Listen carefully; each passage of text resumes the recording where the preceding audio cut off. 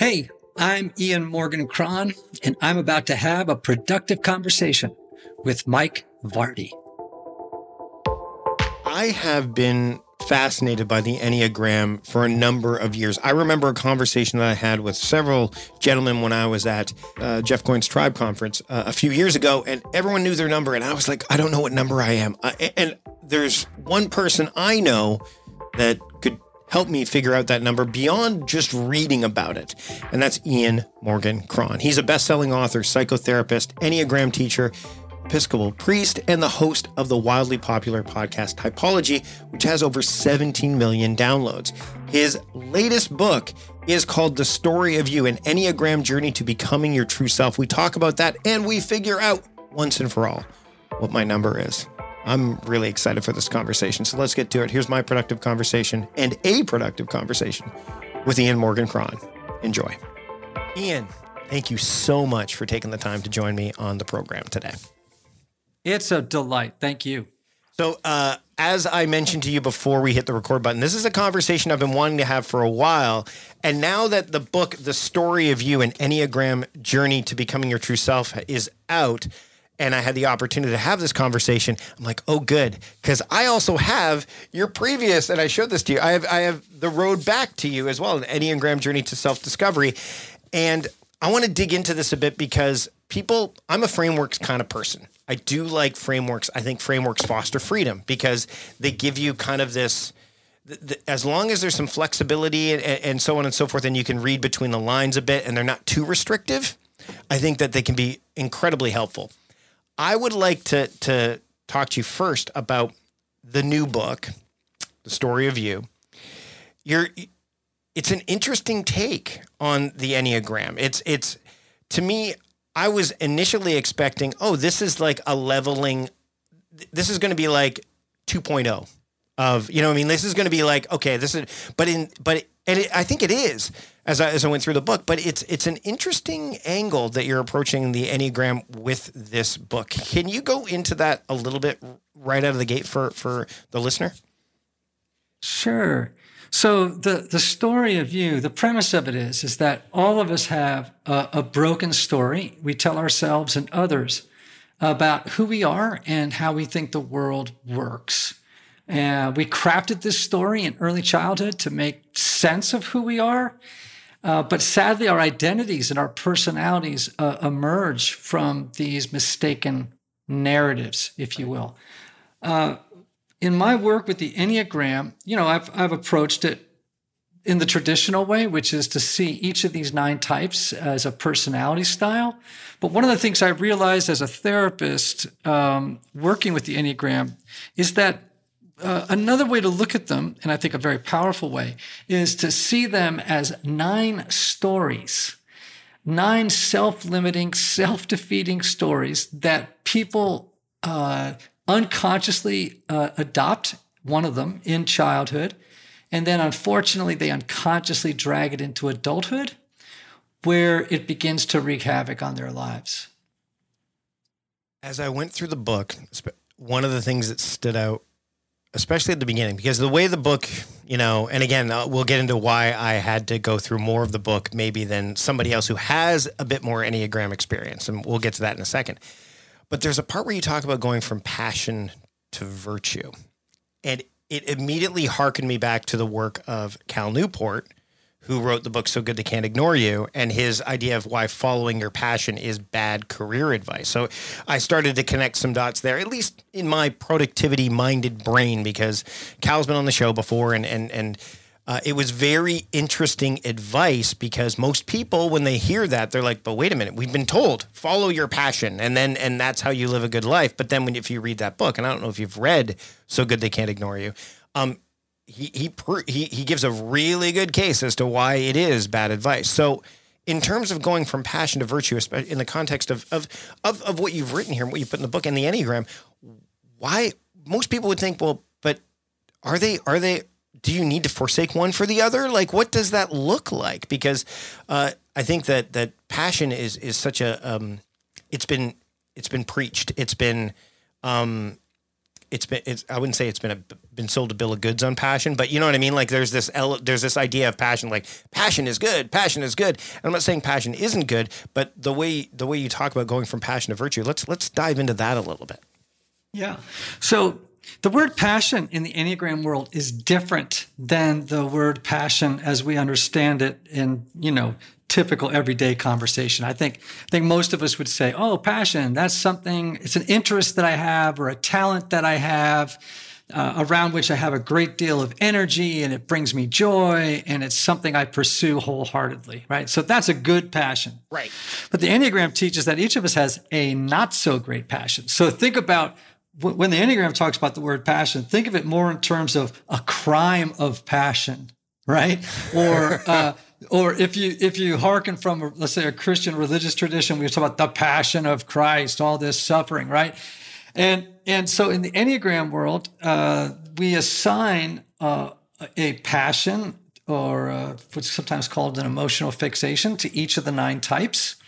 They derive from the 7 deadly sins plus 2. And if any listener sort of objects to that on saying, oh, that's a medieval sort of Christian worldview thing, I'm always like, yeah, that doesn't make it not true though.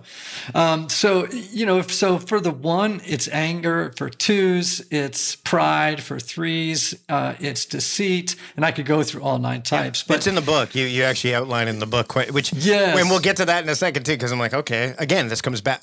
It'll come back to the road back to me in a minute, but keep going. Sure. Yeah. Okay. So, part of the journey of transformation and change, part of the journey of decoupling ourselves from the old story that prevents us from becoming the highest expression of who we are, is to let go of the negative passion that fuels the predictable, habitual, negative patterns of personality that we all have, to embrace its counter, right, which is its virtue.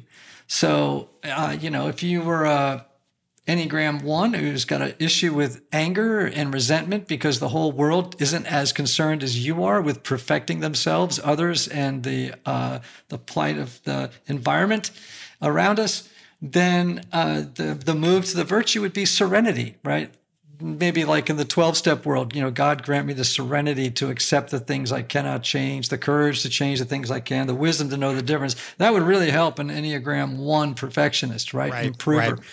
So that's the journey there. That's what passion means in the context of the Enneagram, and how the virtue is like the antidote to the passion. Okay.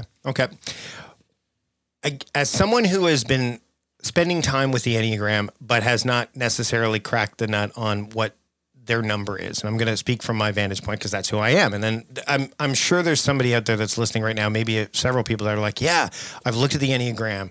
I love quote, and I'm going to be reductive here. Personality tests are my jam. And that's not what the Enneagram is, but you know what I mean? Like people, they are looking, they look at these, at tests and assessments and things like that. And we're going to dive into that a little bit more as well. What I found fascinating about the story of you as I went through it is because I think our brains are somewhat hardwired to look at the bad before the good. I think this helped clarify for me maybe a bit more about what number I am than I had before I went in. So when someone might ask you the question, like, who is this book for? Or which order should they read the book in? I don't of your books. I don't know that it necessarily matters. And I'd love to hear from you, your thoughts on that. You're the first interviewer to ask me that question. And I'm so glad you did, because I actually don't think you need to read The Road Back to You, the book previous to it, to understand the story of you, because it's just 2 very different approaches. And I think with the story of you, what has been so powerful about it, in my experience, is that, the human brain is wired for story, for a narrative. We understand our lives as an unfolding drama, right? Mm-hmm. Sometimes comedy, granted, but we think about our lives in terms of narrative. And of course, the problem is, yes, we are Velcro for negative messages and we're Teflon for positive messages, right? That's just the way human beings, again, to use the term, are wired, okay? And I think that in the story of you, as I go through each of these 9 types, what I'm revealing is the self-sabotaging, our particular self-sabotaging narrative, and how we can get out of it, right? To inhabit a better, truer, life-giving story. And to confront these childhood internalized messages and beliefs that no longer serve us as adults. And I tell you what, man, I've done this work with individuals. I've done it in groups. And, the moment I say story, the moment I say broken story, that you're living in a broken story, nobody says to me, exactly what do you mean by that? I mean, it's like people just go, oh, yeah, I get it. Yep. No. Okay. And I get it. And then when you tell them, guess what? You have freedom and you have the power to change that story, then they really lean in. Right. And I think one of the things, actually, this dovetails nicely into what I want to ask you, because as I've gone through looking at the Enneagram, and again, I think some of this, a lot of people take this approach, I'm generalizing here, when they're taking on any kind of like assessment is they see examples of people. So I know that there's like, oh, this person, these are examples of 1s, or these are examples of 5s. And you almost try to imprint like, oh, I want to be that person. So therefore, how can I find the commonality? And then, by virtue, for lack of a better term, of that, therefore I can be that. That's not how it works, is it? It's at all, really. But to me, I almost wonder if that like, oh, I want to be like Dave Grohl, or I want to be like Oprah Winfrey, or I want to be like that person. What I think that in and of itself can tell you more about the number that you are than what those numbers of those people are, right? Yeah, you know what? It's really interesting. Number one, you're right. Sometimes people will say, "Oh, Warren Buffett is a 5," or Mother Teresa is an 8. Interestingly enough, or Mr. Rogers is a 2. You can just go on and on and on. And of course, that actually ends up being a stereotype, like a cartoon of that type, more than it is necessarily that person's actual personality style, right? And so, remember, personality is based on something none of us can see except the person who's trying to figure out their type, which is the unconscious motivation. Yeah. And that's just not visible on the outside. So you can say, okay, it is fun and interesting to say, oh, I think this person is that, or I think this person is something else. But yeah, usually a lot of, I don't know what the percentage is, but I think a lot of the time people just get it wrong. It takes work too, right? Like it's not, I think a lot of people, and this goes back to time, productivity, things like that, is they want the quick answer. There's no quick answer in looking inward, and especially when it comes to the story of you, is there? No, it isn't. There's as you so wisely say, there's no hack in the what I would call the psycho-spiritual life of the human being, right? It's like you just have to do the work, but the work is well worth it, right? And in fact, I would argue that if you don't do the work, then you will live a life far smaller and far less, if you will, productive, far less satisfying and life-giving than if you continue to ignore just how important your inner world is. So let's get into the numbers. Let's get into the one thing I noticed, and I'm going to go backwards on this because I went to your site. We're going to have all the links in the show notes, not just to the book, but to the tool that can help you figure out what number you might be. One of the things that comes up is the wings, right? The wings and what's the other? I'm blanking on it right now. The wing, but then there's the opposite, right? The counter to it, I think, isn't it, or something like that, where it's like I think you're talking about subtypes there. Yeah. Something like, but one of the things that when you go to take the assessment, one of the FAQ questions is, well, I know what my wings are. And I was surprised by the answer there. It's like, no, because people, the wings almost in the subtypes, I don't know. To me, some people are like, they really want to have that. I mean, I looked at them like, oh, I'd be interested in that. But I also get the idea of why you might not want to do that. So why number one, why did you, when you're looking at numbers, why are you trying to get maybe, I wouldn't say the purest, but the core number, and then not so concerned about the wing and the subsets? First, and then second question, the follow-up to that is, why do you think people are so concerned about getting those things? The people that are like, why did that have to be an FAQ? Yeah. So, the first thing I'd say is it's really just important to figure out what your dominant type is, right? Right. Because here's the deal. You contain all 9 types. Mm-hmm. And that's why sometimes it's hard to figure out what your core type is in the beginning. You just have one that's more like you than the other 8, right? And that's a very simplistic way of saying it, but that's the truth. Now, when you start talking about wings, for those who don't know, are when you look at the Enneagram diagram, there's a number on either side of yours. So if you're a 5 on the Enneagram, there would be a 4 on one side and a 6 on the other. Mm-hmm. And what the wing is, your dominant wing, is the wing that kind of flavors you with some of that type's, characteristic traits and strengths and challenges, right? Right. And the subtype is a more complicated answer that I don't want to probably bore your audience with, right? But each type actually has 3 subtypes, right? So just think about it this way, Mike. Your core type is just where we start, okay? And you can learn a lot about your life and who you are just on the basis of if you just chose to go no further than that, right? Now, that's a low resolution picture of your interior world, of your personality, right? Yep. Then once you learn your wing, now you have a higher resolution picture, right? You have more clarity. And then when you know your subtype, now you have a more 4K kind of vision of, if I can use that term, of what's happening on the inside. So I think people are interested in it for 2 reasons. One is they just want more clarity, right? They want to see the distinctiveness of their particular type in more focus. Secondly, I think they do it because sometimes it's very hard to figure out your type.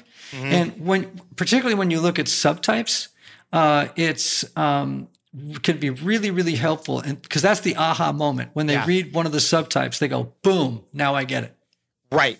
So I'm going to go back to the story of you because I've gone through the road back to you 3 or 4 times. and it's been I've gotten closer and closer and closer. So we're gonna and the reason I asked you earlier about looking at it from the inverse is because when I look at, and the way this book is broken down, which I think is very wise, is to say here's each story. So if you already have a sense of what number you are, then you could take a look at yours. I think the other important thing to look at is if you are of others that that are other numbers, looking at theirs can be helpful too. So that way you can relate to them better, right? Absolutely. I'm looking at the number 3 and I think I've talked to our mutual friend, Mike Pacquione, about this. Actually, while we were chatting earlier, I was looking at our text exchange from years ago. And he's like, you'd make sense as a 3. Based on, what I know about you.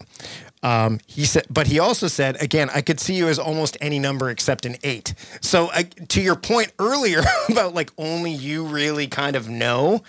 But then I looked at the story of the number 3 here and the bullet points, and there are 8 of them, I think. I'd be happier if I was more successful. If I'm not number 1, I'm nothing. The world rewards doing, not being. I'm valuable when others admire me. Failure isn't an option. Image and appearance matter a lot. If you're not somebody, you're a nobody. It's okay to wear a mask to win over different types of people. And my first thought was, and Keith, our producer, is going to have to bleep this out, but because don't bleep it out. That's a perfect response. But that's so. I think that. Why was that the perfect response? Why was that the perfect response? What I just said. Because it's the normal response when people hit their type.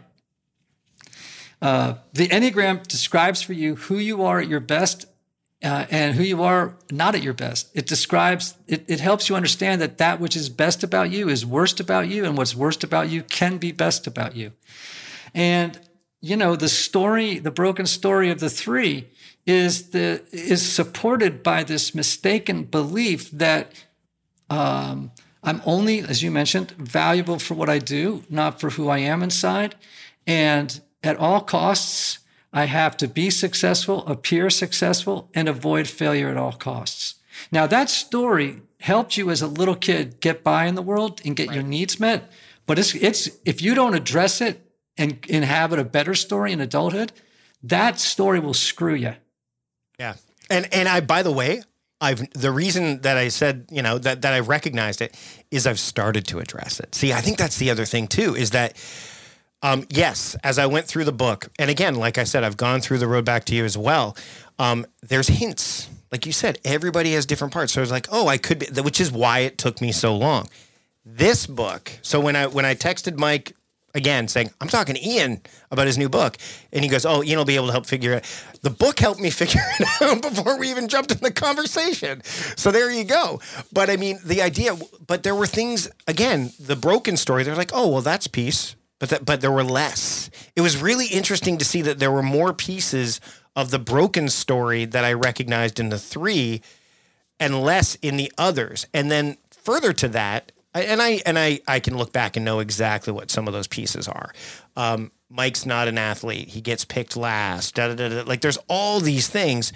There was a bunch of the performer aspect. Oh, absolutely. You put on, I'm an actor. I did comedy. I did all that stuff. So, but I have started to address them. And as I've started to address them, to your point, I've noticed, number one, things are better. But I think more importantly, which lead to the thing, is that the story was wrong.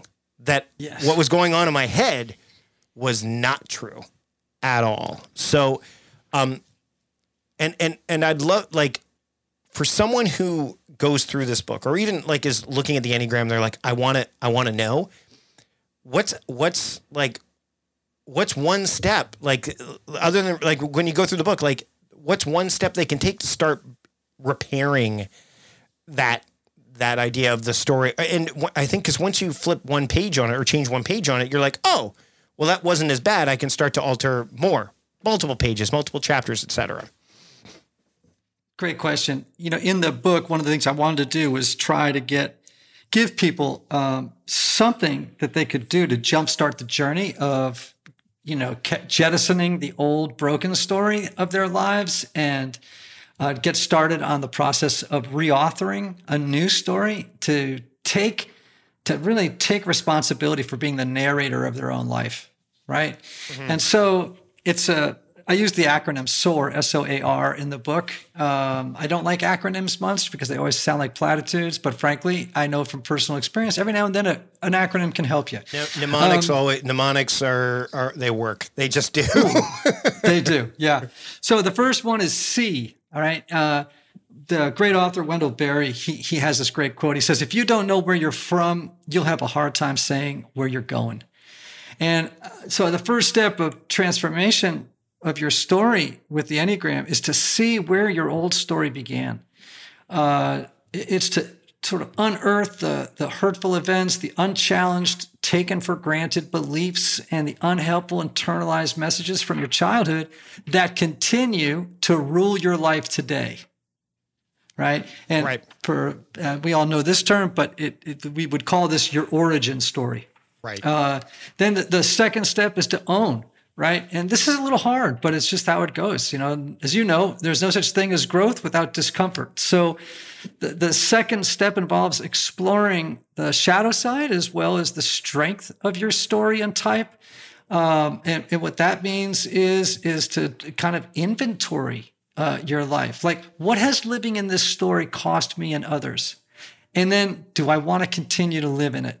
So for you as an Enneagram 3, that unconscious motivation, the need to succeed, to appear successful, and avoid failure at all costs, what does that cost your family? What does that cost your friends? What does it cost you? How has it hurt relationships? How has it possibly hurt your health? How has it held you back? What opportunities did you miss as a result of, continuing to believe that lie about your life? Now, once you do that, then we go to the process of awakening. So once you see the old story in the past, you can kind of begin to move into the present. Because our old stories have a trance-like quality. We've been in them for so long. We don't even, there's a quote in the book I love. It's like, it says, the prison that is most secure is the one you don't know you're in. And you've been in that old story a long time, man. And so we begin to learn mindfulness, right? The process of being able to observe your behaviors in real time, paying attention to what's happening, and catching yourself in the act of falling into the old story again, right? So that's the awaken part, right? Just wake up and see it, right? Then rewrite. Now that you've been in the past, now you've been in the present, now we're going to look into the future. What's interesting is that once you've done the seeing and the owning of that, and you started to wake up, what's interesting is that even though it sounds passive, by the time you've cleared away so much of that debris of your old story, your new story will just begin revealing itself without you having to force it. Right? It's just like the green shoots of the real story begin to reveal themselves on their own. But there are some practical things to do. Like, for example, in the book, I talk about, as I went through this process, I titled my old story, The Lost Boy. Right? Yeah. Interestingly, just real quick, is I just did, we're recording this in mid-January, and I finally had the bandwidth to do a 2021 year in review. Family had gone away, the kids, thanks COVID-19, were out of school a little bit longer, things like that. So I didn't have space to do it. I had time, but not space. I had both. And I sat and I went through, and there's this app I use, I love, called Reflection by Holstein. And it actually has a prompted annual review. And I journal every single day, which I think is helpful and has been helpful in this process. And at the end of the year, there's a couple things I realized. Number one, I'm way too hard on myself day to day, just way too hard. But you see it when you go back and you read 365 days worth of your story, which is what journal, to me, like if the to-do list is the details of your day and the calendar is like the directory, then this journal is the story of your life. Like it's just, that's what that is. But I noticed when I went through it, there was some recurring stuff, patterns. And I named 2021. At the end, it asks you, name one or two words that describe 2021. And you alluded to this when you were talking about the quote, the prison quote, because it had me thinking about the movie with Andrew Garfield, Tick, Tick, Boom, where there's a song in it. One of the lyrics is, cages or wings, which do you prefer? Ask the birds. And that's the lyric. And I'm like, like you mentioned that. I'm like, that's exactly, because birds, what would they prefer? Of course they would prefer no cages, and have their wing. And so I titled 2021, you called it, the former story of the Lost Boy. 2021 was my year. It was called Tick, Tick, Boom. Because that movie, without giving it away, ultimately is about getting your priorities straight. That's really ultimately what it's about. It's a musical. If you don't like musicals, you're going to want to watch it. But it's really, that's what it was about. And that's what my year was about. And so to that end, you're right, like as soon as you do the hard work, which was going through that stuff, you're building a solid foundation, like you said, and all of a sudden you're tending the garden, you're getting rid of all the weeds, then things start to grow. So yeah, I just wanted to bring that in because it was just like the old story is it's so hard to break, and you have to spend time with it, as uncomfortable as that is, to get a new story, a better story. Yes, absolutely. And I think you said it beautifully in the titling of 2021. What I would ask you to do is to really even go another 100,000 feet higher. Right. And just tell me what the story of your life, the old story was, first 20 years, 25, even up to the present day. And then what is the name of the new story you want to live? You know what I'm saying? Yeah, and it's a very powerful exercise. Yeah. And what I hear from people we all do this, is, I went back and did an annual review. You're right. Going back is even more powerful. I read Matthew McConaughey's Greenlights book, and I've got his journal, and I'm like just hearing his story and just having those records. It allows you it gives you perspective. But digging back deeper, the question is, okay, so here's a time-oriented question on that. People will say that they don't have time to meditate, they don't have time to journal, they don't have time to do all those things. How do you help someone who has that bias or that myth in their head, break through that so that they can do the work that we're talking about, especially the work you're talking about. And then that way what they're doing is not for naught. You know what I mean? Because if they're doing the same things over and over again, and it's a broken story, then are they, quote, really, quote, being productive, for lack of better? Like, so for someone who is saying, I don't have time to journal, I don't have time to do this work, I'm just going to I'm a 3, now I know, yay me, and then that's it. Like, that's, how do you help someone go from the number that they have to, okay, other than reading the book definitely, I mean, you could see it got me to figuring out what my number is. How do you get them to say, okay, well, you need to put time into this, and here's how. Like, here's where you need to do this, or here's how you can do this. Well, first of all, people who say that, to use sort of the language that your audience will understand, those people aren't productive. They're just busy. Yep. There's a big difference, right? A productive life has focus. It has direction, right? It has commitment. Busy is just oftentimes, frenetic behavior, deluding oneself into thinking that things are actually getting done at a deep level when actually you're probably just skating around on the surface of your life. And I think also that with people like that, sometimes I just look at them, I go, okay, that's certainly your right.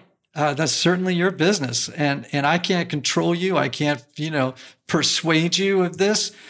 Maybe you're just not ready. So put my book on your shelf, because eventually, hopefully, something's going to happen in your life where the old story is now really strangling you, and you'll be ready to read it. That's just how people are, man. It's like politics. I don't even get into conversations where people expect me to persuade them that. But you're right. Like that, it's the heckler. It's the, I've had that, right? Like, again, doing stand up and doing, again, this goes back, and this again further alludes to the 3. I would be the guy that would try to convince the heckler for the longest time. There's like 40 other people in the stand up audience, or if I'm doing a workshop, even now. Well, not now. I've been better at that over years, but in the work I do now, there'd be 20 people in the workshop, but there'd be that one person with their arms crossed going, whatever, dude. And I'd be like, wait, well, no, I have to convince that guy, like that guy right there. And there's no convincing that person. And by giving them my time and attention and energy, I'm stealing it away from the other 20 people that are like, hey, I'm buying in. So I hear you on that. Last question before I let you go. What are you going to do when the Tennessee Titans lose to the Cincinnati Bengals on Saturday? Oh, now we're getting down to it. Listen, I only start to watch football at this time of year because I like to have friends over for chili. And so I'm not a huge football fan, but, it could be the Titans' year, man. You get Henry back. You get Henry back, and the offense is clicking. The fact that I was 16 years old the last time the Bengals won a playoff game until this year makes me happy enough. Like we've got a good team going forward, but it's like, I'm like, I know where you live. And I'm a Bengals fan, and I had not for years had that helmet up. You can't see this if you're listening to this, but I have my Bengals helmet up in the background now of my desk. It's like sitting up there. I'm excited for the future of it, but yeah, I couldn't resist. So it's going to be a good game, regardless. I think both teams are primed to make an impact, and whoever wins, they got to go up against either Buffalo or Kansas City. So that's going to be a challenge in and of itself. Yeah, right. Ian, thank you so much for joining me today. The new book is called The Story of You, an Enneagram Journey to Becoming Your True Self. But I would also recommend that you pick up The Road Back to You. And to your point, these have been on my Road Back to You has been on my shelf for a while. Since I think I picked it up when I was in Franklin at Jeff Goins' conference, like I'm talking a few years ago. I just spent a couple hours with Jeff yesterday. Yeah, love him. We've had the opportunity to hang out before at a couple of events. His event, as well as Chris Ducker's event. We both spoke at that event a few years ago, and in Portland and all this stuff. Jeff's a great guy. I think he's been on the show before. Where can people pick up the book, and where can people, if they want to dig deeper into this journey, then where can they go to do that? Yeah, so of course you can order it on Amazon. You can go to Barnes & Noble. You can, go to your local bookseller. There's maybe a pretty good chance that you'll be able to find the book there. In terms of where they can learn more, folks can go to my website, and I'll spell it IANMORGANCRON.com. And they can learn about a course I have called Discovering You, which is an 8-hour course about the Enneagram, kind of an introductory level course. They can find my Enneagram assessment that'll help them find their type. It's called the IEQ-9. And they'll also learn about my podcast, Typology, on which we explore the mystery of the human personality through the lens of the Enneagram. That's our kind of script. And the aforementioned Mike Pacquiao, who I've mentioned a couple times, has appeared on that. He was on a 2-parter episode, I believe, with you, wasn't he? Yes. And, my socials are at Ian Morgan Cron across all the channels. Ian, thanks for having a productive conversation with me today. Really appreciate it. Thank you, Mike. I told you that this was going to be a good one. I'm glad I've got my number nailed down. I'm glad that I had the chance to finally chat with Ian, and I encourage you to pick up his book, The Story of You, as well as, he wrote The Road Back to You as well. And, check out Typology as well. In fact, if you want to be able to do this quickly and easily, just go to productivityist.com/podcast 415. You get all the links, all the show notes, everything we talked about right there for you. And by the way, if you want to support the show, you enjoyed this conversation, you want to hear more of it, subscribe. Hit the subscribe button. That way you won't miss a single episode. And another way to support the show is to support our sponsors. The ones you heard today would be great examples of that. So go to productivityist.com/podcast sponsors to make that happen. And that way they know that I sent you. I want to make sure that I send you to next week's episode because it's coming out from the vault. It's my friend Chris Bailey. We're bringing one out from the vault with a brand new shiny intro to it that I can't wait to deliver. You don't want to miss this one. Until then, I'm Mike Vardy, the host of A Productive Conversation with Mike Vardy, reminding you to stop doing productive and start being productive. I'll see you later.